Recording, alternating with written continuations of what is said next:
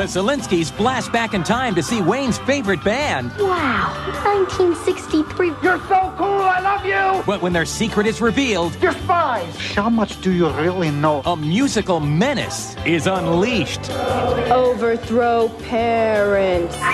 Stop the music! It's evil! Now, Team Zelinsky swings into action. Next week on Honey, I Shrunk the Kids, the TV show.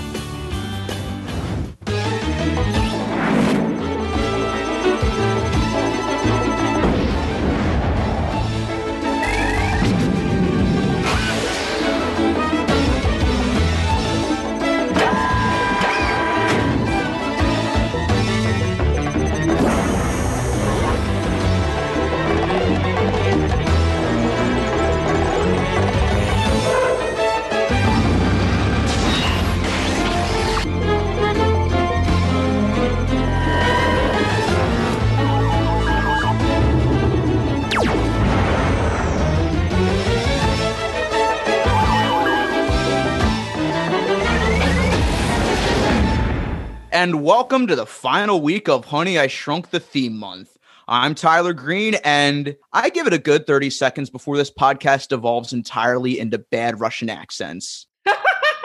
I'm Kit Quinn, and cue George Harrison in The Simpsons saying, "It's been done." I'm Randy Martin, and I'm just letting you know right now, everyone who is on this podcast at this very moment is a communist. Yay! I mean, I already knew that, but... Are you going to tell me I'm wrong? I'm the kind of communist who hates tankies, but I still want socialism, basically. You're going to look at me and you're going to tell me I'm wrong? Are you now, or have you ever been the owner of a shrink machine? Tony Goldmark, what are you doing here? In Soviet Russia, honey shrinks you. Woo! Huzzah. All right, welcome back to the show, Tony Goldmark. How you doing today? I am full of 60s nostalgia today. Yay! Yay! That episode was a hell of a time capsule of two different eras at the same time. So this episode is directed by John Landis. We can end the episode there. Yeah. Oh, well, at least there weren't any helicopters. Well, listen. How do you think Peter Scolari died? Oh, You work with John Landis, you die eventually. This one just took longer. I'm sorry. Connect the dots, folks. Wait a minute. Protect Eddie Murphy at all costs. It's basically Landis following up on a nostalgic music movie in a way that isn't Blues Brothers 2000. Yeah, this reminded me. Tom Hanks did That Thing You Do. Peter Scolari did this episode. And Peter Scolari had a cameo in That Thing You Do. He did. Yeah, wasn't he the guy who introduced the Wonders when they were on that TV show? He was, yeah, that was him. And now, for you kids, the latest rock and roll group to challenge the Beatles to a hair combing contest. It's just what we all need. The new teen sensations, the Wonders. Another thing I noticed is that this is the second thing John Landis has directed that involves the Cold War and the Vietnam War era. Guess what the first one was? So before we dive into the craziness of this episode, Tony, if you'd like to talk a little bit about your own history with Honey, I Shrunk the Kids, the movie, the series, and... Well, I definitely saw the first two Honey movies in theaters, and I also remember I owned the novelization of Honey, I Blew Up the Kid, which I read voraciously for some reason when I was a stupid kid who didn't know any better. And I definitely owned the third movie, Honey, We Shrunk Ourselves. By the time the series aired, I was kind of outgrowing Disney a little, but I did catch a couple episodes here and there. And then when I went to college, I have kind of a very special connection to Honey, I Shrunk the Kids, the TV show, because when I went to college at Columbia College Chicago, I took a bunch of TV classes because that was my major, TV writing and producing.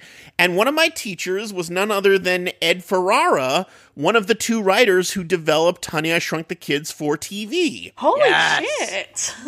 Yeah, you can see him listed in the credits of every episode when it says developed for TV by Ed Ferrara and his writing partner at the time, Kevin Murphy. Not the same Kevin Murphy from MST3K, unfortunately. Although, ironically, Joel Hodgman actually was involved with the third one. Joel Hodgson, yeah. So they got that MST3K guy, but a different guy whose name just happened to be Kevin Murphy. And we should mention, Ed Ferrara does know about this podcast. He does. Yeah, I told him about it, and I even offered him the chance to be a guest on this show. I thought for this month he might be interested, but he doesn't do podcasts or public appearances at all anymore. So it's nothing personal. It's just a personal rule of his. Absolutely. Hi, Ed. Hello, Ed, and still Hi, thank Ed. you very much for this beautifully bizarre show. And thank you for voicing Fluffy, by the way. Yes, the voice of Fluffy as well. That's Ed Ferrara. Ed, are you aware that you have a case against the producers of H2O Just Add Water?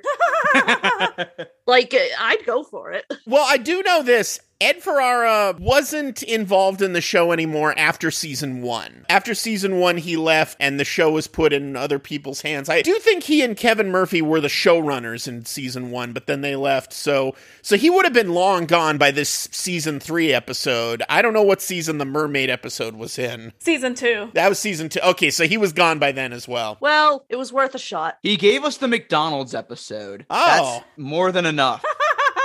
The fucking episode that ends with a mom basically dying, so... Oh, yeah, so for context, Wayne and his brother confront this kid's mom after they get shrunk. And then the shrink ray malfunctions and shrinks her. And the way it's set up is that you kind of assume they just leave her to die. Oh, God. I mean, the kid was an asshole, but... What's up with all these things I've been watching on various podcasts that involve just leaving someone to die and not following up with them in a children's movie? Well, here's the thing. Have you guys seen the final episode of Honey, I Shrunk the Kids, the series? Yes. Okay, because that ends with the shrink ray kind of turning itself on and shrinking absolutely everybody. And the only character left unshrunk is Quark. And so these tiny people have to basically talk to this giant dog to get them to help them get them unshrunk. The series ends with Wayne looking up and saying, "Hey, Quark," and then it just cuts to black. It cuts to credits. So it's like a Sopranos ending. We don't know what happened. My headcanon, Quark just ate them all.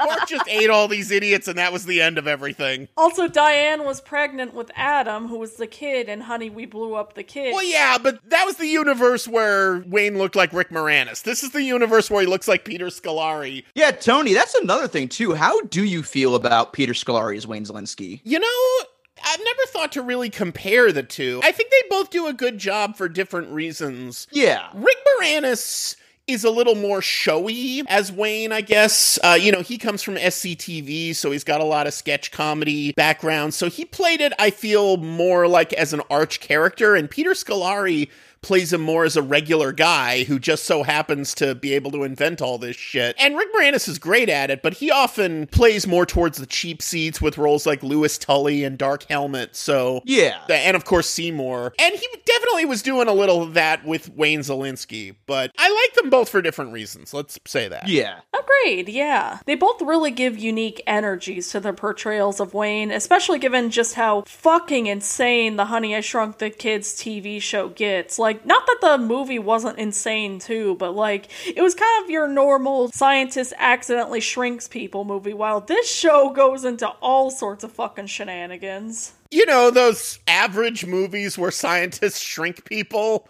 Like they come out every week? I'm getting kind of sick of that genre. Yeah. Like, it's basically cinematic junk food. You know, Martin Scorsese says it's not cinema. Francis Ford Coppola is gonna get all mad at Honey, I Shrunk the Kids because it replaced Captain EO.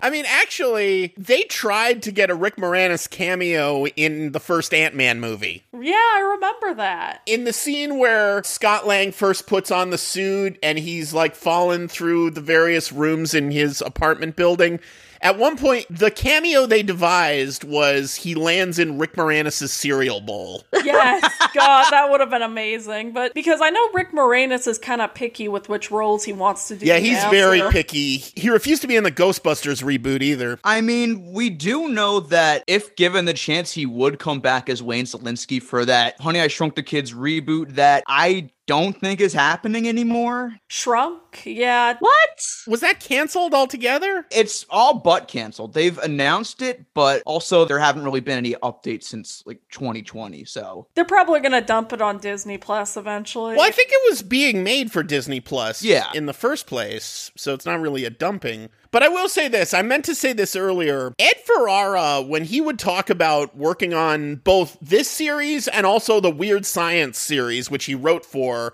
both of which were executive produced by John Landis. And both of them also had Bruce Jarchow in it. But Ed did not have very complimentary things to say about John Landis. Let's just put it that way.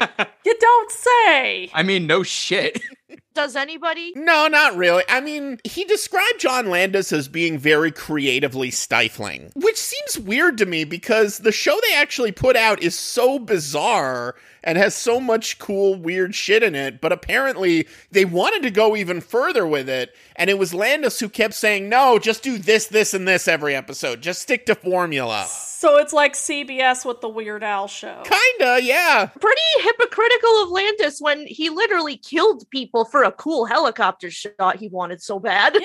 Well, maybe that scared him into following formula. I applaud this show for still sticking with the Honey, I Shrunk the Kids name for a show that has very little to do with shrinking to begin with. Well, I can see that because Disney, they had a profitable brand on their hands with the Honey, I Shrunk the Kids franchise, and they wanted a TV show out of it, but you can't shrink the kids every episode. Exactly. It's just going to get stale. You gotta find new shit to do if you're gonna last 66 episodes, so. You can't make it like, say, The Borrowers or that one show, George Shrinks, I think it was called. Or Land of the Giants or something, you know. I mean, they still got to stick the shrink right in the background of an episode just to justify the title, so why not? Yeah. And you can't just retitle it, Honey, I'm doing a bunch of sci-fi shit, you know. It's like that one Free Willy cartoon. Isn't Willy already free? Yeah. How many more times are we going to free this dude if he keeps getting caught? You're a truth talker. And speaking of war propaganda, so this episode is a Red Scare episode. Yep, it is. There is. A Red Scare episode a good couple years after the fall of the Soviet Union. No, 10 years. This episode aired in 99. The Berlin Wall fell in 89. This is a full decade. Absolutely. Happy anniversary. Yep. We're doing this just to rub it in you guys' faces. Okay, so today we're talking about Season 3, Episode 1, Honey, Name That Tune, in which Wayne goes back in time to prove to his family that the Babkas and the song he loves really does exist. The only problem, however, is that the Babkas are actually Russian spies with plans to take over the world by overthrowing parents. God damn. Not sure how they expected that to work. I mean, I guess maybe because boomers were the largest generation of all time. This was a good 30 or so years after the whole Ed Sullivan British invasion, so yeah, you could still kind of justify that, I think. They really wanted their own Back to the Future meets I Want to Hold Your Hand meets That Thing You Do with this episode. Yeah, this is basically the two Zemeckis movies just colliding together with a dollop of That Thing You Do. At least it's not the mocap Yellow Submarine. Let's just be grateful for that. Oh, God, yeah. You know, usually I'm sad when I hear about a film that could have been. No, I'm glad that got shelved. I kind of would have loved to see that just because it would have been a train wreck. Yeah, it would not have been good. It would have absolutely been a fascinating train wreck. I'm almost sorry I missed it. It's like Doc Brown says in Back to the Future 3. It'll be a spectacular wreck. Shame no one will be around to see it. All right, so let's get into the episode itself. So it starts off with the family sitting around the table while Wayne is upstairs working on a new invention. And this is where we get introduced to the plot of the episode when Amy finds out in the newspaper, because she reads that for some reason, that the Oldies channel is going to be doing a marathon of a show called Pop Time, which includes an episode starring a band Wayne used to love called the Bobkas. Right. Well, specifically, they're airing every episode of Pop Time, so... Correct me if I'm wrong, but in 1999, did you still have to look through the newspaper to find TV show times? Wasn't the TV Guide channel or just surfing through the cable menu already a thing at that point? Yeah, it was kind of starting to be a thing. The internet was starting to happen, but they did definitely still have TV listings. It always takes time to gradually segue from one way of doing things to the next. It's also one of those episodes that you just know either could be made today, but it would be turned instantly into we gotta search up this lost media episode, right. i.e. blame it on George style or something. Yeah. If they made this episode today and they had it so Wayne was traveling back to the 1990s instead of the 60s, I can promise you the Bobkas would have been a fucking Nirvana parody. Sure, except you can't really do Red Scare stuff for 90s music. That doesn't make any sense. Yeah. What if they're still trying? What if they're still plugging away at it? With the lights out, it's less dangerous. Here we are now. Entertain us. And then they're just going out of their way to make sure that Wayne can't get a hold of this song because they're so tired of him getting it wrong all the time. They mentioned that Wayne has gone to great lengths to find this song to the point where he almost got arrested in the offices of Rolling Stone magazine. The thing is, if this were made today, the Bobkas are very obviously a Beatles parody. Of course. Meaning there's a good chance they would have had one of the most biggest fan bases in music history. You can literally find pretty much all but one thing the Beatles did. All he would have to do is search through the anthology on Spotify or, right. Albums with bonus features, and he'd find it if it's not already on an album. It is a little wonky sometimes what's available on Spotify and what isn't. There are some albums, even some entire bands or musicians' careers, that no one cares enough to preserve through the decades. Spotify barely has any Muppet songs, surprisingly. Yeah. You know where you would find it guaranteed almost? YouTube. Yeah, definitely. That's true. But they had no YouTube in 99, so what are you going to do? But also, the more I think about it, knowing Wayne, he probably busted into the Rolling Stone offices, shrunk a fuck ton of people with the shrinking ray until he got his answers about the Bobkas. That's our domestic terrorist. Like I said in a previous episode, if Quentin Reviews was doing a retrospective on this series, much like his iCarly video, he'd probably do all the crimes the Zelenskys have committed. Yes. Okay, so this song is so important to him. It's been stuck in his head for 35 years. This TV channel is finally going to air all 13 episodes so he can finally have it confirmed, and he's staying up all night to watch all 13 episodes, and he wants the family with him to do that as well. Why isn't he taping it? Yeah, that's a good point. The guy invented a shrink ray and a time machine and all manner of impossible tech, but he's not familiar with the VCR? He could literally build an information machine that could just pull up the fucking song. Probably. Or he could buy a VCR. Yeah. But also, I just really love that Peter Scolari is 100% committing to this lame-ass embarrassing dad bit. Yes. I mean, I gotta be honest, though. I have been that guy, feverishly searching for that one thing I barely remember. Both nowadays on Google, I've remembered old songs I would hear. Because, I used to listen to the Dr. Demento show every week where he played all kinds of obscure stuff. Some of which is still available, some of which just can't be found anywhere. So I've been that guy in the Google era, but also, I don't know if the three of you are quite old enough to remember the pre-Google, pre-YouTube, pre-any of that shit era when you really did have to tape these shows obsessively, and if something was going to air, you had to tape it or you'd never see it again. Everyone here, raise your hand if you've been personally victimized by the great online flash and shockwave purge of the beginning of 2020 who now, no matter how obsessively they try to find on an archive, cannot play the weird little mini clip flash games they played in middle school. Oh, Right here.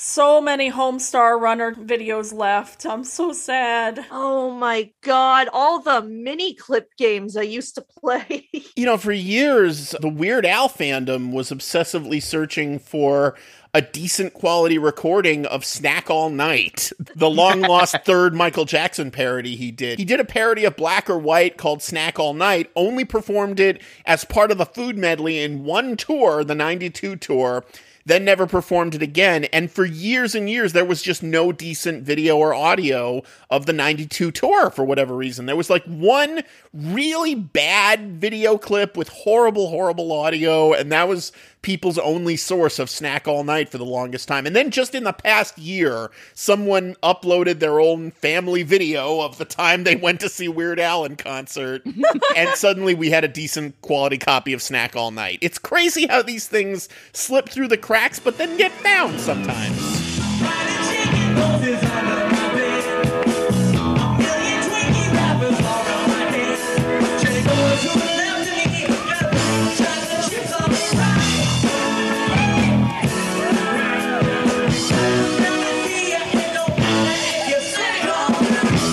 Man, I think about how they managed to get a televised interview with the guy who was the very last child that was in the room where Lincoln was shot. And for years, people thought that would be the only time they'd ever see it. And now it's on YouTube. Meanwhile, I cannot find the stupid pig game I played on Miniclip in middle school.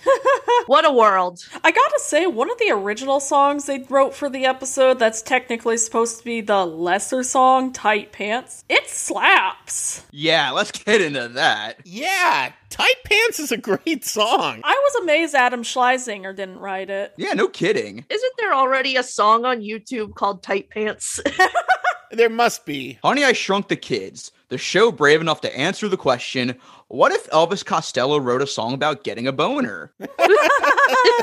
I'd sing for you, I'd be your clown, if I could feel anything from my waist down. When you wear tight pants, you can't dance. When you wear tight pants, no romance. Also, I do need to shout out the fact that really is an actual band, Chicks Dig It from Calgary, performing that song.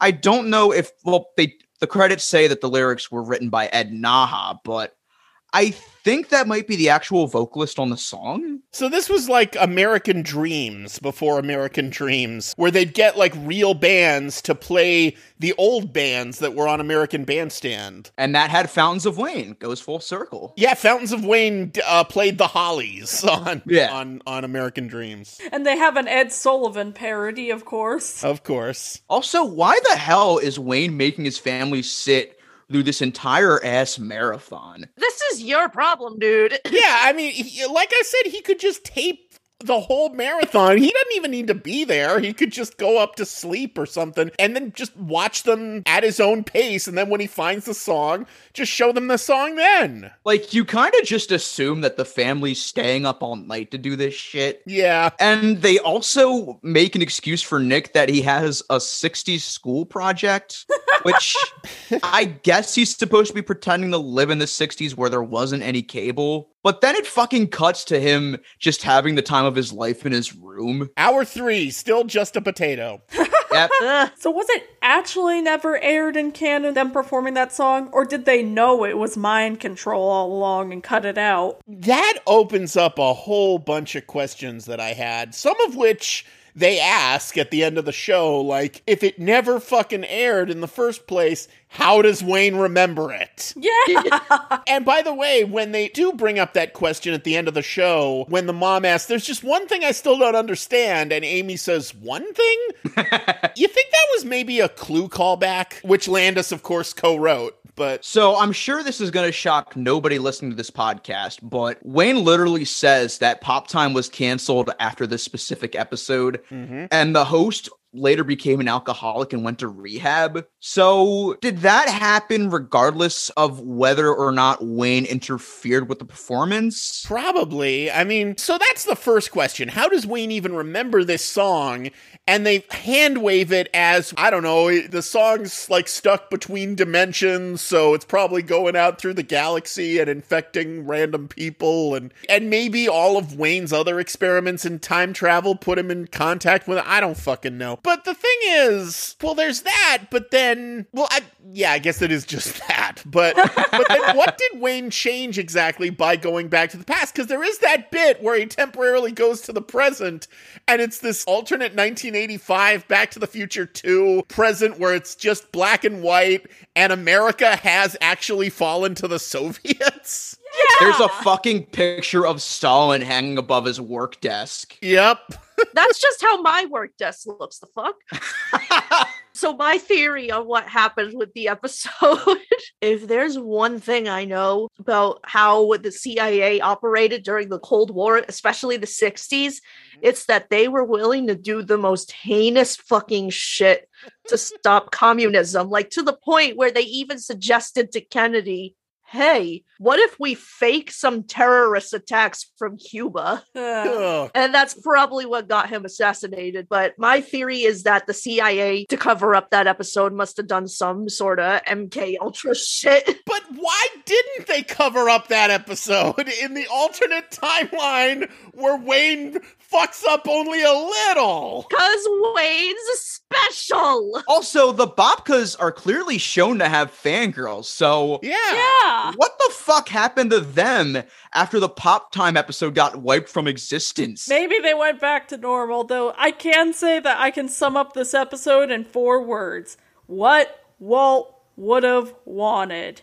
All the Babkas were killed and replaced with American Russian puppet dolls. Oh, that's who the Beatles were. Okay. Yeah, see, that's who the Beatles were. They were initially the Babkas, but then MK Ultra, something, and then now this. Here's my question. When is Disney Plus gonna release the Get Back documentary on the Babkas? When are they gonna release the Peter Jackson 9-hour documentary of the Babkas working out their songs in the rehearsal studio? Well, if they do that, Peter Jackson's just gonna get a hit on him. Yeah. They're even gonna include a Babkas version of Yoko. That's how far they're gonna go. Yokoski. Also, going back to the whole thing with the Babkas fangirls, there are probably Babkas truthers out there. Oh, definitely. Absolutely. Wayne is a lesser case of one of them. Yeah, good thing the internet didn't really exist yet. Otherwise, he would have fallen deep down that rabbit hole. Hey, the guy introducing them was named Murray the Q. Hey! Played by discount Danny DeVito, by the way. Now, Murray the Q, of course, for those who don't know their Beatles history, is of course a reference to Murray the K. Murray the K is widely, some people, especially him, he's one of those guys who often gets called the fifth Beatle, especially him, because he was one of the first major DJs in New York to play the Beatles a lot in 1963. He very much fueled the fire that eventually led up to Beatlemania in, America's biggest market. And he definitely rode that bit of notoriety to as much long-term fame as he could. Like, he's even in I Wanna Hold Your Hand as himself. So yeah, that's Murray the K, and he was even parodied in the Ruddles as Bill Murray the K, for which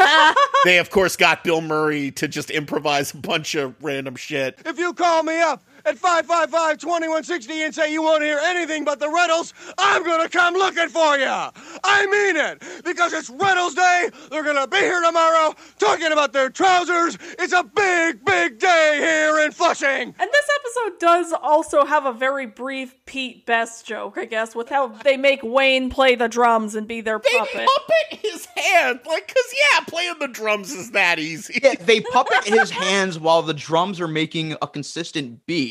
So are they just playing to a fucking backing track or something? Sure, why not? They should have had a moment where, the lead guitarist turns to Wayne and goes, "Comrade, how did we get here?" And Wayne is forced to say, "I have led you here, for I am Spartacus." I mean, if this is a play on words of the puppet leaders of the Cold War, that's pretty genius on their part. I guess so, yeah. Also, they get their Beatles wrong because the drummer looks like Paul McCartney. Yeah. He's the only member of the group that slightly resembles a Beatle. As they say, Ringo isn't even the best drummer in the Beatles. I mean, back in the day before the Beatles fan base started to, really take off and you had to actually look like them to impersonate them, all you really had to do was just put on a suit and a bowl cut and you were a Beatle. Yeah, Wayne just happens to have all these outfits lying around because he goes through a whole ass monologue doing all these different characters in different outfits. And then at one point he pulls out a dress and says, "Oh, wrong series." I understood that reference. I gotta be honest, Wayne as a Beatle looks a lot more like Moe from the Three Stooges. He does. He does! Oh my god. Also, we forgot to mention the Time Hopper invention, by the way, which for some reason got used way more than the shrink ray did on the show. Well, they used the shrink ray in 3 movies, so. Yeah. To be fair, you have 2 inventions in front of you. One's a shrink ray, the other's a frickin' time machine. Which one are you going to want to play with more? Well, it's not just a time machine because he also uses it to go to other dimensions in several episodes. But I do want to shout out the first episode the Time Hopper gets used in, which was the episode where Amy went back in time to hook up with her teacher when he was still a teenager in the 70s. Good God. Wow, that's a lot of layers of you. And the teacher is played by the same actor the whole time. So we get like this creepy mustache teacher in his 30s, and then we see him in the 70s, and it's the same actor in his 30s that's clean shaven, and it's just so much no. Good fucking God. I almost considered doing that episode at one point, and we dodged a fucking bullet. Agreed. Wait, if she goes back in time to try and seduce him while he's her age, but he's actually older than her in the future, who's grooming who? It's basically Fry fucking his grandma all over again. Right. That's my other favorite Bobka song, by the way, Who's Grooming Who? So here's what I'm now just noticing. So there's an episode of this show where someone goes back in time to hit on a younger version of someone they know who's older. Mm-hmm. The episode we're talking about today involves someone going back to the present to find out that everything's changed. So they go back in time again to correct it. Mm-hmm. And there's also a Wild West episode. Yup. John Landis has no fucking shame at all. Speaking of the Wild West, before Wayne goes back in time in this episode, why does he put on those cowboy hats and do those weird voices? I guess because he probably cracked. Look at the moon, Cookie. It's just raining love down on everybody. Yeah, Mr. Johnson, you start talking about love. The Apaches just really come down in a war party. And he also has the costume from the fucking fish episode as well. And he starts juggling knives for no apparent reason. Because he's Wayne Zelinsky, that's why. Yeah, could Peter Scolari always juggle knives and they just worked it into the show? Or did he learn specifically? Oh yeah, he was a juggler. Oh, okay, cool. Also, as if there weren't enough pedophilia jokes in this show, they have one when Wayne's trying to get into the crowd and get with the security guard. They're all, I want to get in, I'm a huge Bobka's fan, and the security guard is just like, why is this guy so eager to be around teen girls? I'm a big fan of theirs as an older guy, but there's nothing creepy about that. Yeah. Now, not to gatekeep and say that you can't be a fan of a specific person when you're a specific age, but you'd be a little suspicious too if you saw a middle-aged man alone at a Justin Bieber concert. Yeah. I mean, in all fairness, this was before the Beatles or the Rudels / whoever would have gotten experimental. So it didn't really exactly hit with the older generations who like that stuff. So I can kind of see it here, at least. Like I always say, the Beatles got really good once they started doing drugs. Exactly. I think they were better before, quite frankly, but that's just me. All right, Civil War time. That's it. This is what started the second Civil War. Randy, have you ever actually tried to listen to the White Album from beginning to end sober? It's got one great song, which is While My Guitar Gently Weeps, then maybe 4 or 5 decent ones, and the rest is just dumb experimental garbage bullshit. I'm sorry. I love dumb experimental garbage bullshit. Well, me too under the right circumstances, but that's not why I listen to the Beatles, god damn it. My controversial opinion is that I'd probably still like it more than anything Lennon did solo. It's probably true. Yeah.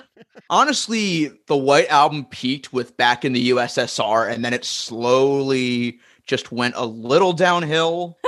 While My Guitar Gently Weeps is still a masterpiece, though. Yeah. Also, shout out to Jacob Miller for covering Happiness is a Warm Gun, but with Honey, I Shrunk the Kids quotes. Yeah, thanks so much, man. All right, now it's time for the Channel KRT version of Revolution 9. As if this wasn't Once Upon a Time in Hollywood enough. I call being Charles Manson. Also, if not for the Russians mind-controlling teenage girls, we wouldn't have had the actual Rolling Stones in histic continuity. Also, at one point, I think Wayne says that the British invasion almost drove Motown out of business. That's not true. Motown was bigger than ever in the mid and late 60s. That's just racist. I mean, they straight up coexisted. If not for Motown, the Rolling Stones wouldn't have some of their best songs. They wouldn't have Give Me Shelter. Where do you think the British invasion got their idea from? So, if the Bobkas exist, how do the Beatles fit into this whole British invasion thing? How does this tie together? A wizard did it. Well, it says they go back to 1963. So, if I may just try to inject a dollop of logic into this stupid bullshit. So, obviously the Beatles landed in America February 1964. That was when they were on Ed Sullivan. That was when Beatlemania reached its peak in the United States. But in 63, they were still huge stars in Britain. 63 was a huge year for them in England, and I guess the Russians figured, well, this music is going to take off all over the world. Let's capitalize on it and pretend to beat the Beatles to America, I guess. I don't fucking know. We are Soviets. We do not capitalize on anything. Well, we are communisting the Beatles.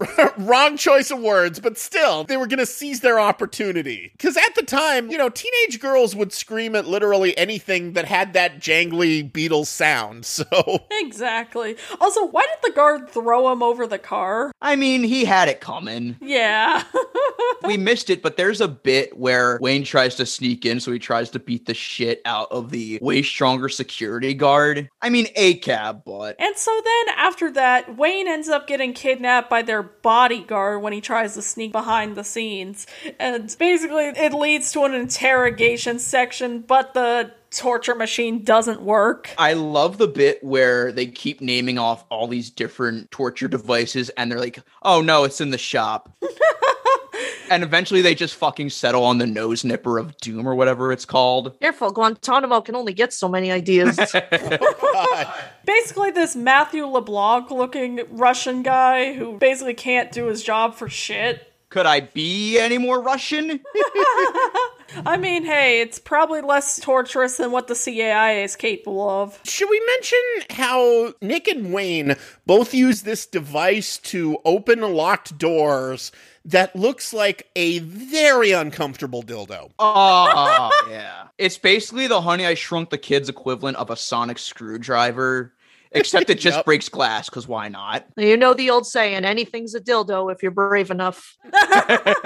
I do not condone using anything but safe, approved products for insertion. This has been your Channel KRT sex education of the day. There you go. Yay. There was one line, I caught the punchline, but I didn't quite catch the setup. When Nick says, this must be what Oppenheimer felt like. Oh, yeah, because he introduces the homing hat. And he admits that he puts chips in all the family members so that he'll be able to track them when they sneak out. And Amy calls him out on this, and that's what leads to the line. So Nick's a traitor. Oppenheimer was responsible for an invention that killed hundreds of thousands and now leaves a glooming dread of apocalypse over our heads for all of eternity. You just made it harder to play video games at 2 a.m. Yeah, same thing. Same exact thing. But how the hell is a 12-year-old boy able to put homing chips into all of his family members while they're sleeping? That's some fucking serial killer shit right there. Wait, so you're telling me Nick Zielinski is the one responsible for the COVID vaccine? Yes.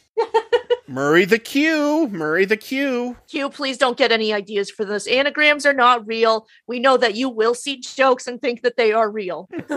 Also, it wouldn't be a 90s TV show without one transphobic joke. Ugh. Yeah. What are you gonna do? The Soviet women's swim team. So, before Wayne went back in time, Was there just no King Arthur legend and no Chicago Fire? I guess not, because, later in the episode, he causes the Chicago Fire and causes Arthur to pull the sword. We foreshadowed this in the first episode because I didn't think we were actually going to cover this episode. And like I said before, Wayne is responsible for the prolongment of anti-Irish bigotry in the United States. Goody. I mean, what more is there to say about Wayne Szalinski straight up causing the Chicago Fire? And confirming the O'Leary theory. It's basically the writers of Honey, I Shrunk the Kids, the TV show, going, okay, what are the 2 most impactful historical events that we can shoot the cheapest, that will require the least money for us to shoot? Like, okay, this scene is just in a barn, this scene is just out in a field somewhere, good, go with it. We can't, like, recreate the JFK assassination or anything. Hey, Wayne, what are you doing in Nazi Germany? Oh, God. Wayne getting stopped by a young Tim McVeigh, and he's like, I gotta go. Here, take this book. Oh, hey, the Turner Diaries. Wayne goes back to the crucifixion of Jesus. Hey, I'll do it for 29 pieces. How about this? Wayne goes back to the set of Twilight Zone, the movie, and he tells John Landis, don't worry about it. They know what they're doing. You're worrying too much, man. Also, I was disappointed as hell that the Bobkas weren't played by Paul Rudd, Jack Black, Justin Long, and Jason Schwartzman. Yes. I thought one of them looked a little like a young Paul Feig, but I checked. It was not Paul Feig. I mean, John Michael Higgins was on this show. There was some talented people on this show, considering Paul Feig was just kind of a struggling actor back in the 90s. Although I guess this would have been the year Freaks and Geeks premiered, so he would have been busy with that. But has anyone else noticed that the Bobka's name is so stereotypically Russian? It sounds like they're like world's most famous export. Yeah. And yet nobody's picked up on that. Nobody in deep Cold War anti-Soviet America picked up on that. This was very obviously made before QAnon again. Well, of course, babka, I mainly know it as a pastry from that one Seinfeld episode where Elaine wants to pick up a chocolate babka for a party, but they're all out, so she has to get cinnamon babka. Cinnamon takes a backseat to no babka. Babka sounds like a Soviet cartoon similar to Worker and Parasite. By the way, speaking of names that sound like Russian spies, doesn't Szalinski sound a lot like the name of a Russian spy? Like, if anything. I mean, we forgot to mention that Wayne is contacting the family through a wristwatch in the most inconspicuous way imaginable, in front of basically everybody backstage. No wonder they thought he was a fucking spy. But also, going back to the name Szalinski, I guess I just assumed it was a Greek name. It sounds Polish to me. If it ends with ski, I think it's Polish or Russian or Eastern Europe at the very least. I mean, does the great Luke Ski know anything about that? I believe he's a Soviet plant. I'm not sure. Did you guys tell him about the Berlin Wall yet? Oh my god. We've been meaning to. Who's gonna do it? So, for some reason, they decide to make their plan to be only control teenage girls so the parents get overthrown. Why not just control the parents, too? Why not just go straight for the president? So basically, it only affects Amy because something teen girls jokes. I don't know. Nick literally says that the most unstable force known to man is teenagers. I mean, like I said, boomers were the biggest generation and have been forever, so I don't know, man. Maybe that's the idea, is that since there's more kids than adults in the 60s, that teenagers make up the biggest demographic, maybe they can overpower everybody else? I don't know. Also, Diane says a line about how her parents warned her that rock and roll would rot her brain. So is she gonna fucking turn into a fundamentalist now? It's probably Landis being a boomer. Honey, it's your decision. I think she's gonna force Wayne to invent a machine that lets her meet God. I mean, does God even exist in this universe? Yes, and his name's John Landis, unfortunately. He is a spiteful God who will smite you mercilessly. Well, personally, I don't think God exists in the Honey, I Shrunk the Kids universe, because if he did, he would have stopped Wayne by now. So we've got this covered, right? Old Testament God is John Landis, New Testament God is Steven Spielberg. Correct. I did really like the line where the bodyguard is trying to torture him, and I love how Wayne quips back, yeah, I'm not stupid enough to actually fix that for you. Also, I love how the interrogator gets to the line, who is this Lucy, and why does everyone love her? I must have missed that. Who is this beaver and why are we leaving all of it for him? Who is this family and why are we all in the for him? Who is this Ed and why are we giving a formal title to a horse? Also, if Wayne is going back in time again to make sure that he gets everything right and stopping the Bopgoes, wouldn't he just run into another version of himself in the middle of all that? That is Wayne Zielinski's ass. Pretty sure there was a Family Guy episode about this. Well, there was a Some Jerk with a Camera episode about this, too, where I run into a bunch of my former selves. Never heard of it. So they eventually defeat the Bopgoes by setting off all the balloons that end the show. And then they also zap all their instruments with orb rings. I don't even think they know how to play their own instruments for that matter. What was the deal with the alien at the end? Oh, yeah. Has that alien shown up in previous episodes? Or that specific species, yes. But the thing is, it's supposed to be Arnox, the character John Michael Higgins played. But I guess he said no to this cameo because it's a waste of him, so they just got some other guy. Yeah, apparently they got Keith Arbonat to play him in this episode. Yeah, because I guess the joke here is that only the aliens got the true version of the Pop Time show, so... He said something about, the songs like Trapped Between Dimensions and Hurtling Through the Galaxy as we speak, which... Okay, sure. That's how things work. Why not? Man, we really are thinking way too much into this episode. Well, I mean, it involves one of the most politically unstable times in all of world history. The late 90s when we thought all the problems of the world were finally over. I was talking about the Cold War in the 60s. That was just straight up, we were on the border of apocalypse. Yep. Glad we got out of that one, huh? Yeah. One last quick thing I'll say is that I will admit this last season kind of shows a bit of a shift in quality, and I don't know if that's just because of how you can kind of tell this was the point where they were starting to kind of run out of steam. I also just realized, wasn't there an entire season of Stranger Things that was kind of about this? But instead of the Beatles, it was an entire mall. I mean, they could reference Weird Al in Stranger Things, so who knows? And they did, thank God. Yazza. So this has been a wild-ass month. Yeah, so with all of that in mind, do we give Honey, I Shrunk the Kids, Honey, Name That Tune, a keep the tapes, put in the donation box, or burn the tapes? Tony. Keep the tapes. Keep the tapes. The Bopgoes music has hypnotized me. You're not going to have too hard a time getting teenagers these days to turn to communism. Most of them are already there, so. Huzzah. Exactly. Kits. So what I'm going to do is I'm going to go back in time, find Paul McCartney, replace him, and then somehow it's going to lead to this episode, and then... I don't know where I was going with this. What were you planning on doing with the real Paul McCartney after? Like, where are you going to put him? See, what I was going to do is I was going to put him in Wayne Zielinski's lab, and then I was going to make him write temporary secretary for the rest of his life. That's so cruel. He belongs in the wild, free. He belongs in a museum. He belongs in his natural habitat. You got to go release him into the woods. Well, I just want him erased from existence before he writes Wonderful Christmas Time. That's all I'm asking. I'm kind of surprised Honey, I Shrunk the Kids never did an episode where they found the fake Paul. Oh my god, that would be insane.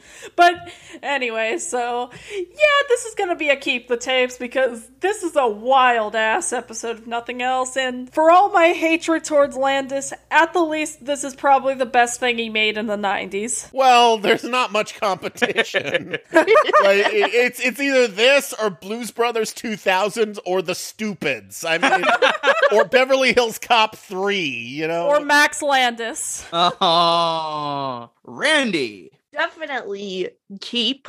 Where else are you going to get to see a picture of Stalin and the Soviet flag with the ABC logo tucked neatly into the corner? I'm going to give it a keep the tapes as well. Everybody said what I was going to say. This is just a good fucking episode overall. Delightfully silly. Don't think about it too much. Even if you do, it's still fun as shit. God damn, I hope the show comes to Disney Plus. Personally, I think ABC should have made more communist-centered shows. You got it, comrade! Oh god, remember when Girl Meets World did that fucking episode about communism or whatever? No. Oh, Jesus, fuck. Between that and the autism episode. Yeah. Oh, no. So that show gets to be on Disney Plus, and Honey, I Shrunk the Kids doesn't. There's no justice. No justice whatsoever. Snow Globe got on Disney Plus before Honey, I Shrunk the Kids, the TV show. Ugh! God. Snow Globe. No. Fuck this universe, man. Well, I'll be hanging tight for the episode where Lenin and Stalin go to Disney World. John Lennon and Stalin. You know, the one where all the Soviet leaders go to Disney World and they have a meeting because Gorbachev is being a spoiled little bitch after becoming princess of the day, and then it gets lost, and it's the to be continued where they're all, Mikhail, where are you? Well, they separate from each other, and everyone blames Yoko for no reason. Even though she was just sitting there for most of it. All right, so that was an insane month, and we're so glad to devote more episodes to this beautifully insane show. And who's to say we won't do more episodes of it down the line? Wink, wink. Wink. Actually, wank, wank. And yeah, rest in peace, Peter Scolari. We hope this month did you justice, because god damn, you deserve everything. He really does. Yeah, so Tony, thank you so much for joining us today. No problem. Yeah, of course. Is there anything you want to plug? Yes, I'd like to plug my podcast, Escape from Vault Disney. Hey, we were on that show. Yes, all three of the hosts of this show have been on my podcast, both separately and together. Yay. It's the podcast where we review movies, TV shows, and short films available on Disney Plus, chosen completely at random. The show has been on hiatus ever since slightly before Christmas, but we are coming back on February 2nd, that's 2/2/22, with an episode on the 1993 Michael J. Fox comedy Life with Mikey. Yes. Oh, yeah. And also, March will be a theme month on Escape from Vault Disney. Pretty soon, at the beginning of February, you're going to be able to vote for what theme we do in March. And those votes will be on Twitter at the official Escape from Vault Disney Twitter feed at EFVD Podcast. You can also follow me personally on Twitter at Tony Goldmark. And if you want to give me money and hear episodes early, by the time this drops, the Life with Mikey episode should already be available to my Patreon patrons, and that's patreon.com/Tony Goldmark. So check all that stuff out. And you can find me on Twitter at TylerFG, Instagram at TylerFG96. As for the show, you can find us on channel_KRT on Twitter, Channel KRT Podcast, all one word, on Instagram. You can also find our Discord server and our Facebook group in the link tree in our bio. And if you want to help support us, you can also find our Patreon, where we have exclusive minisodes, outtakes, and episodes of this very podcast one day early. And thank you so much to Gomer and Chris Reyna for pledging to us at the $10 level. You can find me over on Mission Breakout on Twitter and Discord. You can find me on A Walking Pun on Instagram. You can find me on various episodes, as stated, of Escape from Vault Disney, The Emperor's New Podcast, and Podcast Without a Cool Acronym. And overall, you can find me I guess I'll be reflecting back on this episode once it airs to see how 2022 ended up starting. Well, you're going to have to tune in late at night when they re-air every episode of Honey, I Shrunk the Kids, the TV show, all in a row, just to prove that this episode existed, because your family won't believe you. And then I'm going to go back in time and cause the Chicago fires. Sounds good. You do that, I'm going to go cause King Arthur. Yay! You can find me on Twitter at Cosmic Rewired, replace the E with 3. You can find me on YouTube at the same name for my various little video shitposts. And you can find me on TikTok as Dale Earnhardt's Persona. And you can find me compiling a lawsuit for both H2O Just Add Water and Stranger Things 3 for copying Honey, I Shrunk the Kids, the series. As you should. All right. And what a month this has been. Thank you all so much for listening to this.